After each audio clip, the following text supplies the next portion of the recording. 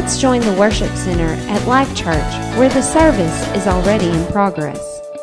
We're continuing to talk about Jonah. We're going to finish that up today. And we're going to look at the 4th chapter of Jonah. And we're going to look at Jonah's reaction. Last week we saw how God did amazing things with the people of Nineveh. He brought an entire nation to repentance. An entire nation fell on their face before the one true and living God and repented and gave their heart and their life to God. And now we're going to look at Jonah's reaction because, you know, when God does things, many times we don't have the reaction that we ought to have. And sometimes we begin to question, you know, why did you do it that way, God? Why didn't you do it the way I thought it would be? Why did you have to do this or that? So we're going to look at Jonah's reaction, and we're going to see how we can find ourselves when God does things that we don't really think He should have done. Have you ever thought that maybe God didn't do something in a way that you thought it should have been done, and He didn't answer a prayer in a way that you thought it should have been answered?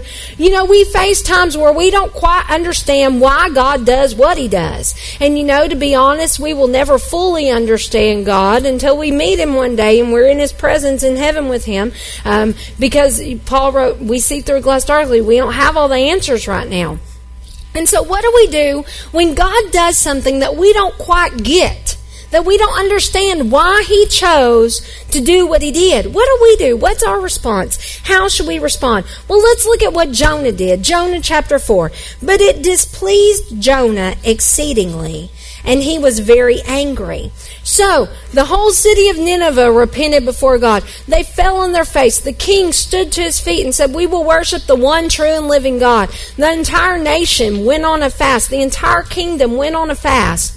And here they are, repenting before God. And Jonah goes outside of the skirts of the city, and he's sitting up on the mountaintop looking down at the city, mad as a wet hen. Now, why in the world is Jonah mad? It seems like he would be excited. You know, he went and preached. He was the reason that God, he was the vessel that God used to bring forth revival. He went and he said, repent or the judgment of God is coming. But it displeased Jonah exceedingly, and he was very angry. And he prayed to the Lord and said, I pray you, O Lord, is this not just what I said when I was still in my own country? Is this not what I told you would happen, God? Have you ever said that to God before? He does something that you don't get, and He said, isn't this what I told you would happen? This is why I fled to Tarsus. For I knew you were a gracious and merciful God, slow to anger and of great kindness. And when sinners turn to you and meet your conditions, you revoke the sentence of evil against them. Here he is mad that they repented. Therefore now, O Lord, I beseech you, take my life from me. He's having a bit of an overreaction here. They repented. The whole entire nation did. And he is down here begging God to kill him. Have you ever been in a situation where God didn't do things exactly like you wanted, and you felt, well, take me now, Jesus. Better to be up there with you than be in all this mess down here. It's better for me to die than to live. Then the Lord said, do you do well to be angry? What are you so frustrated about? So Jonah went out of the city and sat at the east of the city and made himself a booth there. And he sat there under the shade till he might see what would become of the city. So he was still looking for judgment to come on the city. We're going to find out why in a minute when we look back at the history of this thing. And the Lord God prepared a gourd and made it come up over Jonah, that it might be a shade over his head, and to deliver him from his evil situation. So God's providing for Jonah even when he's grumpy. So Jonah was exceedingly glad to have the protection of the gourd. But God prepared a cutworm when the morning dawned the next day, and it smote the gourd so that it withered. And when the sun arose, God prepared an east wind, And the sun beat upon the head of Jonah, so that he fainted and wished himself to die. So he's up on the mountaintop pouting because things didn't go like he wanted them to. Have you ever been on the mountaintop of your life sitting there pouting because it didn't happen the way you thought it was supposed to happen? Because life didn't go according to your plan and what you thought should happen and how you thought. I know I've been there before. Things didn't work out the way I quite wanted them to. And what do? We get cranky about it. Well, God, I figured you were going to do this. And God, I figured you were going to do that. And God, why didn't you do this? So Jonah's up on the mountaintop pouting with the sun beating down on himself, wishing he was dead. And he keeps telling God, it's better for me to die than live. And then God said to Jonah, do you do well to be angry for the loss of the gourd? And he said, I do well to be angry enough to die. He's not even reasonable at this point. He's so caught up in the way and his will and how he wanted it done that he's like, I'm mad. Yeah, I'm mad enough to die. Why don't you just kill me now, Jesus? He's not even thinking rationally. And when things don't go like we want them to, we tend to do the same thing like Jonah. We tend to quit thinking rationally. We tend to build a bunch of stuff up in our head and think that the whole world's falling apart. We're like Chicken Little, running around yelling, the sky's falling. When really, it's not. And we get so beside ourselves and so overworked and so worked up about things that don't even make sense because the whole kingdom of Nineveh repented. Jonah should be rejoicing. He should be happy. He should be exceedingly glad because a whole entire kingdom turned back to God. But we'll see in a minute, Jonah didn't want them to turn back to God. Jonah wanted some vengeance on them.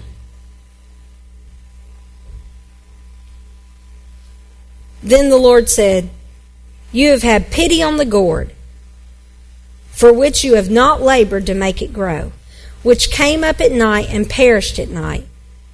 And should I not spare Nineveh, that great city, in which there are more than 120,000 people, not yet old enough to know their right hand from their left hand, and also many cattle not even accountable, not even at the age of accountability yet? You had mercy on the gourd when it withered up and died, and you didn't get mad at that. But you're mad because I showed mercy to a city where 120,000 people aren't even at the age of accountability to know right from wrong. Why did Jonah hate Nineveh so much? Well, if you find out who the Ninevites were, you'll understand why Jonah hated them, why he was mad at them. You see, the people of Nineveh were with a group of Assyrians, and they were sworn enemies of Israel. In fact, some of these people would even be the ones who would take Israel captive in years to come.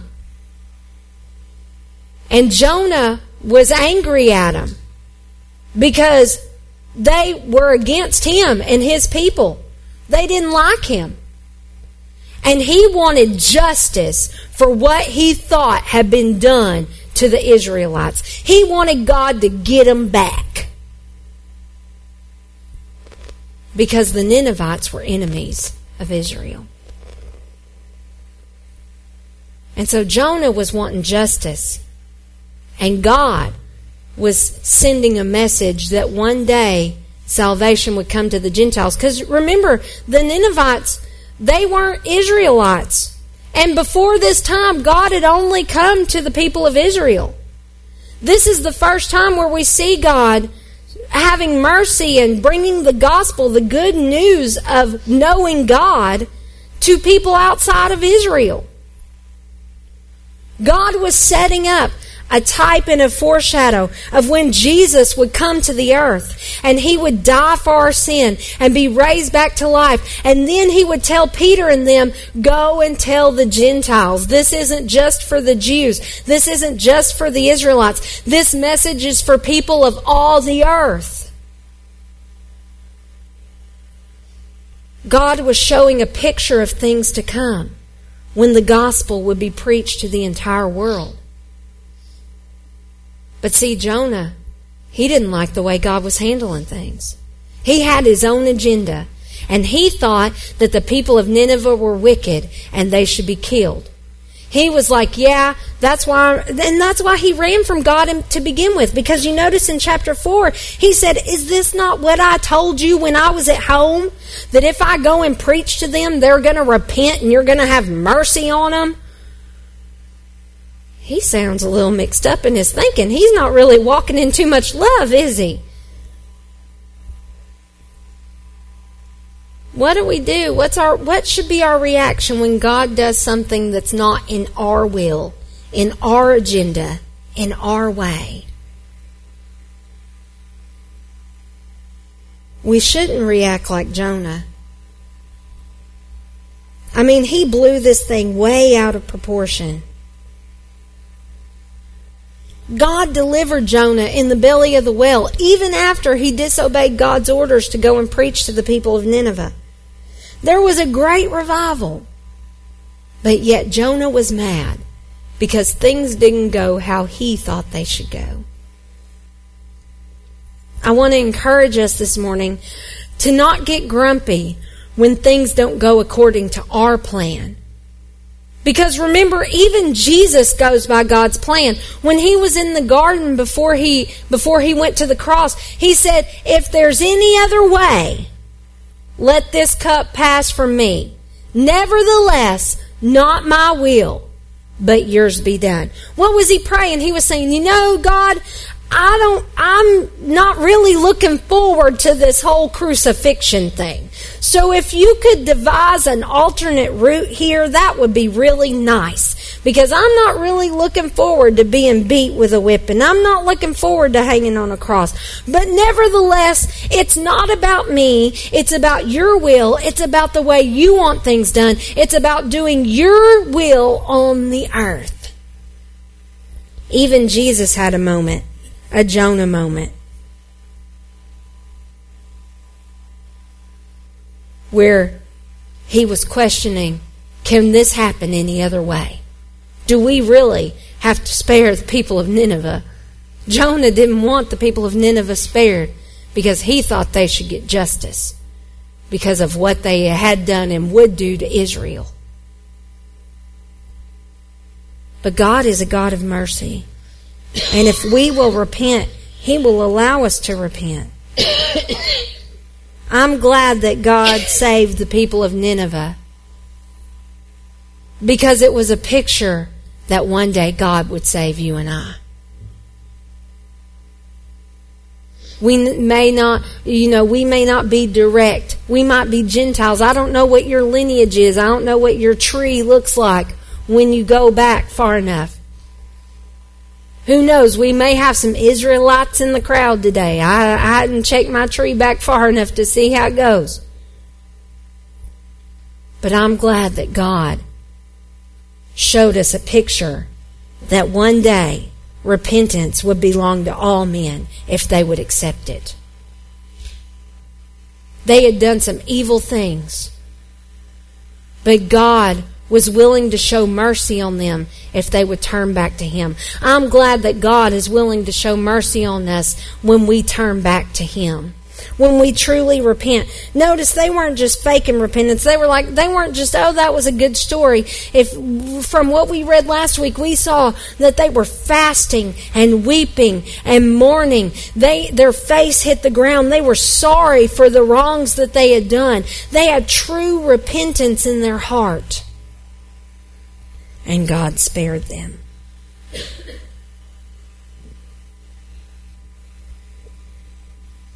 So what should be our reaction? Jonah's reaction wasn't good. We end the book of Jonah with him irritated at God because he didn't do it. God didn't do it his way. So what should we do when things don't go our way? Because I promise you, there will be times in your life where things don't go your way.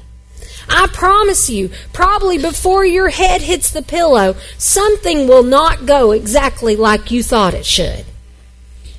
It happens to me on a regular basis. Now, my hubby would say that's because I'm too much of a planner. And when you make too many plans, then you have way too many opportunities for things to not go your way. But I like a good plan. I'm working on not being stuck to my plan so much. I remember he told me, he said, well, when we get married, you just watch out because all that planning is going to go out the window because it won't ever end up like we planned it. What do we do when we feel like God doesn't do what we want? Well, let's look at Scripture. Look at Habakkuk 3:17 through 19. Though the fig tree doesn't blossom, and there's no fruit on the vine, though the product of the olive fails, and the fields yield no food. This guy's having a bad day. Though the flock is cut off from the fold, and there are no cattle in the stalls, yet I will rejoice in the Lord. I will exalt the victorious God of my salvation. The Lord is my strength and my personal bravery, my invincible army. He makes my feet like hinds' feet, and he will make me walk, not stand still in terror, but to walk and make spiritual progress upon my high places of trouble or suffering or responsibility. So what's our reaction? Well, Becca said, it doesn't matter if the fields are dry. It doesn't matter if I plant stuff and it doesn't bloom. It doesn't matter if there's no fruit on the vine. It doesn't matter if there's no olives and no olive oil. It doesn't matter if there's no food. It doesn't matter if there's no flocks and the folds are cut off and no cattle. It doesn't matter what happens. It doesn't matter if things go the way I think they should. It doesn't matter if my plan goes the way I think it should. I will rejoice in the Lord. So what should be our answer when things don't go our way? When it seems like we didn't get what we wanted? The Bible says, I will rejoice in the Lord. So our first response when things don't go how we think that they should be one of praise and thanksgiving to God. Why? Because it's not about our will. It's not about our way. It's not about what we think should happen. It's about God's will. It's about His ways. It's about what He wants done on the earth. When Jesus taught us to pray, He said, your kingdom come, your will be done in earth as it is in heaven. We need to pray God's will. And if it doesn't go like we think it should, our first reaction should be that of praise. It doesn't matter. I praise you anyway. I praise you anyway. It doesn't matter if there's no blooms on the tree. I praise you anyway. It doesn't matter if there's no crops in the field. I praise you anyway. It doesn't matter if the flock is cut off and there's no meat in the freezer. I praise you anyway. It doesn't matter if things don't go my way. I praise you anyway. I exalt the victorious God of my salvation. It might not look like victory right now, but I praise you anyway. It might not seem like things are going in my favor, but I praise you anyway. The Lord will be my strength in my hard times. The Lord is my personal bravery, so I can stand and having done all, as Ephesians 6 says, stand therefore. I praise you anyway. The Lord is my invincible army. He makes my feet like hinds' feet. I will praise you anyway. The Lord makes me to walk. I will not be frozen in terror, but I will walk and make spiritual progress anyway because I praise you anyway. When things don't go our way, our first reaction should be, I praise you anyway. It doesn't matter because it's not about my will anyway. It's about what God wants done on the earth. I praise you anyway. Not only do I praise you, but I'm going to rejoice and I'm going to be happy anyway. I praise you anyway. I'm going to rejoice anyway. James 5:13 through 15. Is any among you afflicted or ill-treated or suffering evil? We all go through times of affliction.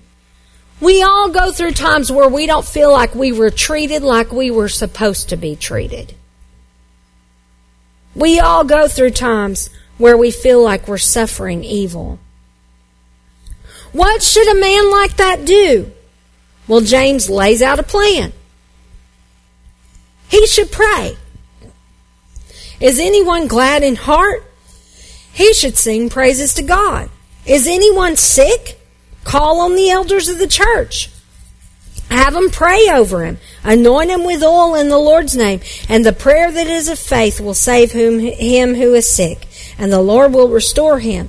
And if he has committed sins, he'll be forgiven. So, are we being ill-treated? Are things not going the way that we thought they should? What should be our reaction? He should pray. He should pray. And you know what I found when I start praying?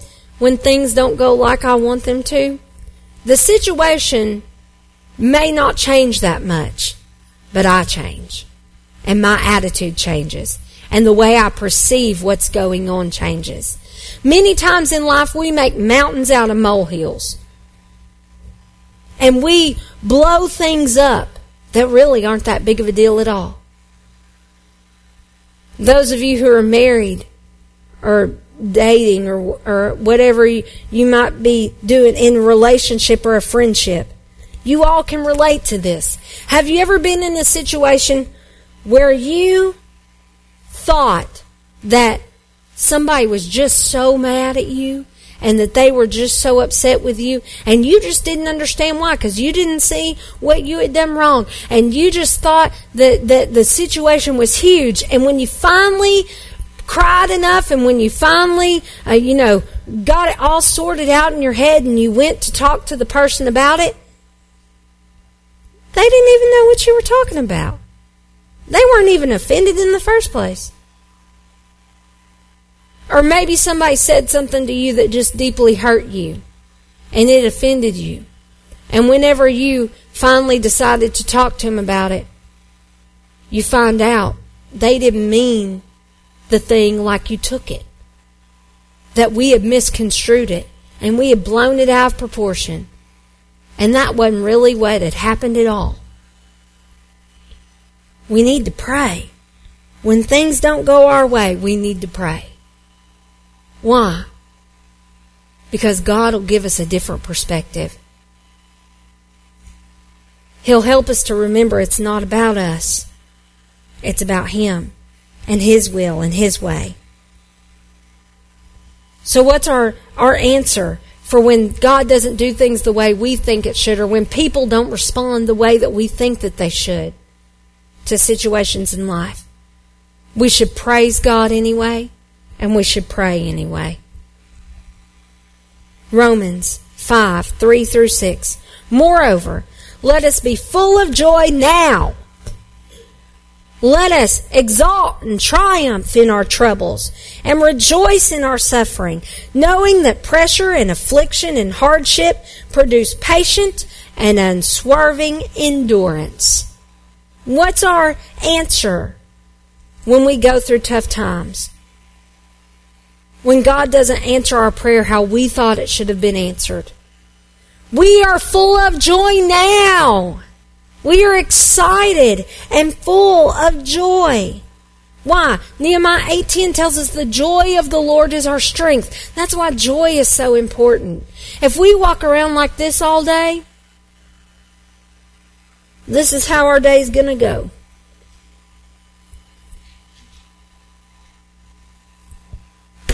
God wants us to rejoice. He wants us to have true joy, authentic joy. He wants us to be in joy and have a good life. John 10:10, the thief comes to steal, kill, and destroy, but I am come that you might have and enjoy your life in abundance to the full until it overflows. God wants us to have and enjoy life. But it's only going to come if we choose it. To rejoice is a choice. Well, you just don't know what they did. It doesn't matter. To rejoice is a choice. Well, they just hurt me so deeply. And they said all kinds of things bad about me. It doesn't matter. To rejoice is a choice. Well, why did God spare them? Doesn't He know what evil they've done? It doesn't matter, Jonah. We rejoice anyway. Because God has a plan. And if we repent, we should rejoice when God allows people to repent, because we aren't so awesome ourselves sometimes, and our halo gets a little crooked from time to time, and we need to repent. And I'm glad that God forgives others, because I know He'll forgive me. We need to make the choice to rejoice. Be full of joy now. Because all this pressure and all this affliction and all this hardship, why do we go through this? It produces patient and unswerving endurance. Why? Because you can look back and say, well, if God brought me through that, I'll know He'll bring me through this. A long time ago, Mom was talking in service one day, and she called them altars of remembrance, where we look and see what God has done. And we know that if He brought us through that, then we will get through this if we follow His commands. If He brought us through this trial, we know that He'll be with us in this one. And we can stand fast in our faith, unwavering, following His commands, living to make Him look good, and doing it in joy. Verse 4, and endurance and fortitude develops maturity of character, approved faith, and tried integrity. And character of this sort produces the habit of joyful and confident hope of eternal salvation.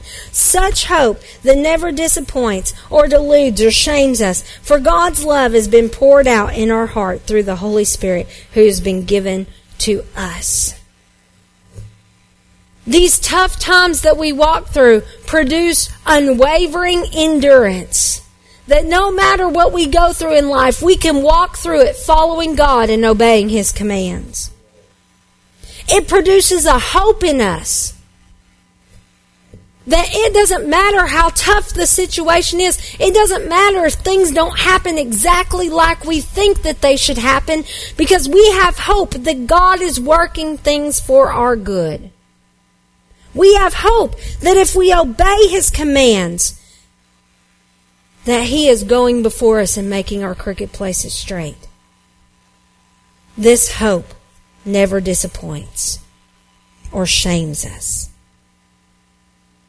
This type of thinking, when things don't go our way, is going to require an intentional shift. And we're going to have to train our brain not to dump into pity party mode. Not to be, what about me, Lord? What about this? Why didn't you do this? Why didn't it happen like this? And stand fast and say, Lord, it doesn't matter what happens. I trust you. It doesn't matter if things don't go my way. I trust you.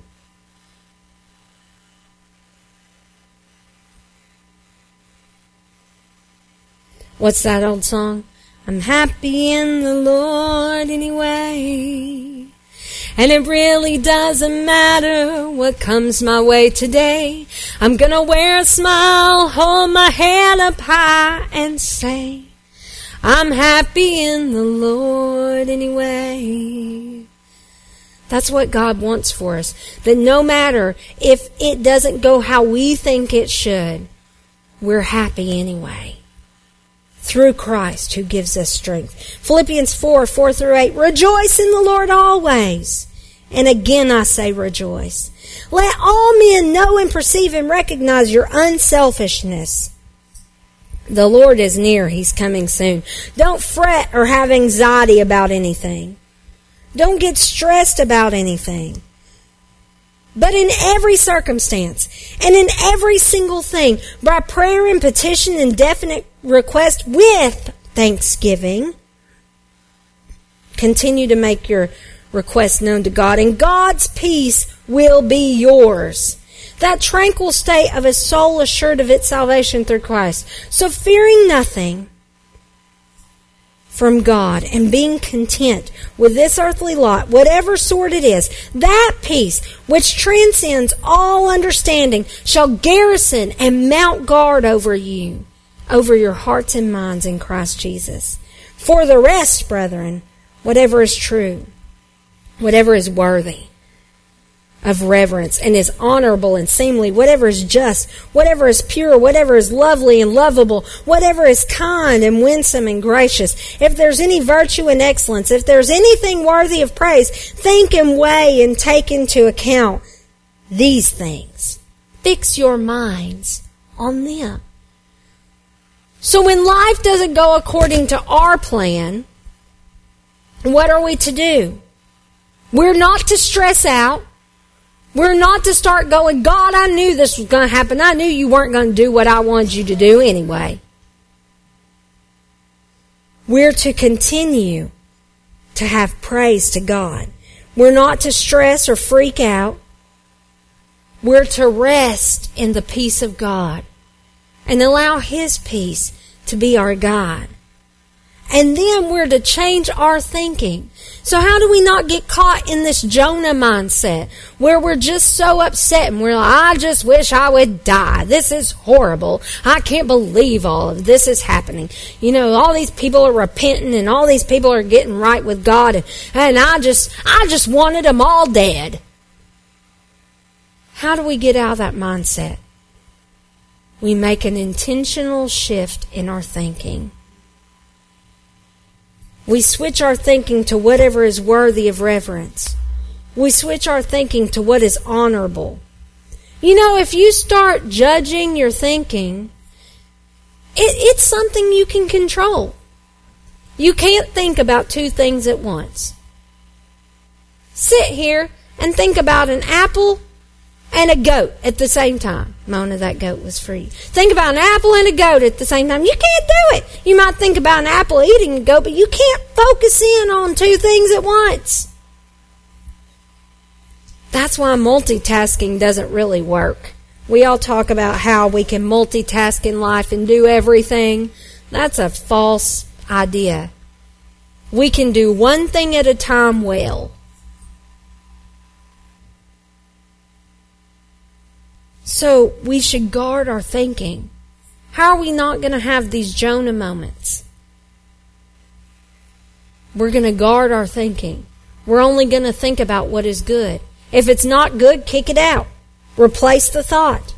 We're only going to think of what is worthy of reverence and honorable. We're only going to think of what is pure. We're not going to let our mind think impure thoughts. We're only going to think of what is lovely and lovable. We're only going to think of what is kind and gracious. We're only going to think of what is of virtue and excellence.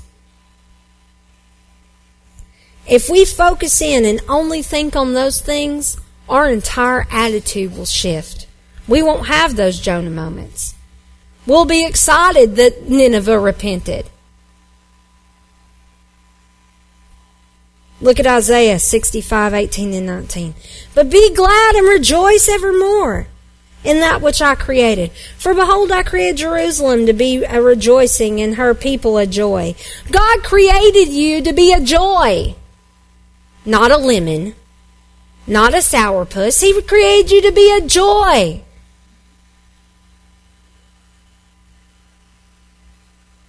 Have you ever looked at somebody before and said, well, isn't she a peach? And you didn't mean that in a positive way. She's a real peach. God wants you to be a joy. A joy to be around. Bring a joyful atmosphere wherever you go. Not get this snarled up lemon face going on. But rejoice. Push your glasses up a little further and be happy anyway. Be a joy. And I will rejoice in Jerusalem and be glad in my people. And the sound of weeping will no more be heard in it, or the cry of distress. God wants us to be a joy anyway. Even if things don't go our way, we should learn to be content. Look at Philippians 4:10 through 14. I was made very happy in the Lord, that now you have revived your interest in my welfare. After such a long time, you were indeed thinking of me, but you had no opportunity to show it.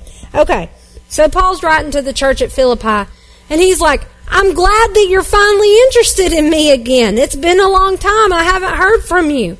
It's good to know that you hadn't quit thinking about me. Because why? He thought the people at Philippi had turned on him because he hadn't heard from them in a while. They hadn't been in contact. They hadn't been supporting him like they had used to. And he thought that he had done something wrong, or something had happened and he had lost the relationship. But he said, I was made happy that you have revived your interest in my welfare. You were thinking of me, but just had no opportunity to show it. Not that I'm implying that I was in personal want, for I've learned how to be content, satisfied to the point where I'm no longer disquieted or disturbed in whatever state I'm in. I know how to be abased and live humbly in straitened circumstances, and I know how to enjoy plenty and live in abundance. I have learned in any and all circumstances the secret. So Paul's going to tell us a secret. The secret of facing every situation, whether you're well fed or you're going hungry, whether you have sufficiency and enough to spare or you're going without and you're in want. I have strength for all things in Christ, who empowers me. I'm ready for anything and equal to anything through Him who infuses my inner strength into me. I am self-sufficient in Christ's sufficiency. But it was right and commendable and noble of you to contribute for my needs and to share difficulties with me. Paul's telling us the secret. Don't be disturbed no matter what happens. Know that you have Christ on the inside of you, and He is infusing you with inner strength to walk through things even if we don't agree with how life is going. We can walk through it with joy. We can walk through it with contentment. We can walk through it with rejoicing. We don't have to be like Jonah and mad at the world and wanting to die just because things didn't go our way. We need to forgive. We need to let go. We need to not hold bitterness and resentment and hatred within us. And you know, Jonah was battling this because he did not like the people of Nineveh at all. And he was battling some unforgiveness in his heart. And he didn't want to see good come to him. He wanted them to experience evil for all the evil that they had done. But Jesus said in Matthew 6:14 through 15, if you forgive people their trespasses, their reckless and willful sins, leaving them and letting them go, and giving up the resentment, your heavenly Father will also forgive you. But if you do not forgive others of their trespasses, if you do not forgive their reckless and their willful sins, leaving them and letting them go and giving up the rights to be resentful, neither will your Father forgive your trespasses. That's a very powerful verse of Scripture. God doesn't want us to get caught up in bitterness. He doesn't want us to get caught up in dislike for other people and unforgiveness. Why? Because Jesus said, if we can't forgive others, God cannot forgive us. And I don't know about you, but I need the forgiveness of God. I don't want to be on the wrong side of eternity. I don't want to stand before God one day and Him tell me, you really just couldn't stand that person, and you just let it eat you up from the inside out. And even though you prayed to be forgiven, because of your hatred and your bitterness in your heart towards them, I cannot forgive you. Depart from me. I don't want to have that conversation with God one day. So how do we not take on the attitude of Jonah?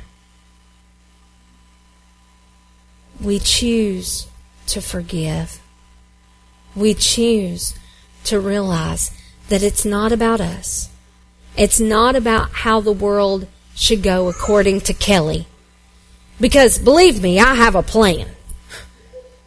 But it's not about how the world should go according to me. It's about how it should go according to God and His will and following His commands. Rejoicing anyway. Living in contentment in the spot that we're in right now, like Paul was talking about. Whether it's with a bunch or whether it's with not enough. Being content. Standing fast in our faith without wavering. Knowing He is faithful who has promised. Living to make Him look good. Living a lifestyle of joy and forgiveness and repentance. Let's stand. God, we thank You that we can walk in joy. We thank You, Father, that we don't have to be stuck in life and stuck in our situation. We thank You, Lord, that we don't have to have the same mindset as Jonah. Thank you for joining us today. We would love to hear from you. You can write to us at Post Office Box 1004. That's P.O. Box 1004, Monticello, Arkansas 71657. Or you can email us at lci.monticello@gmail.com. We would love to hear from you.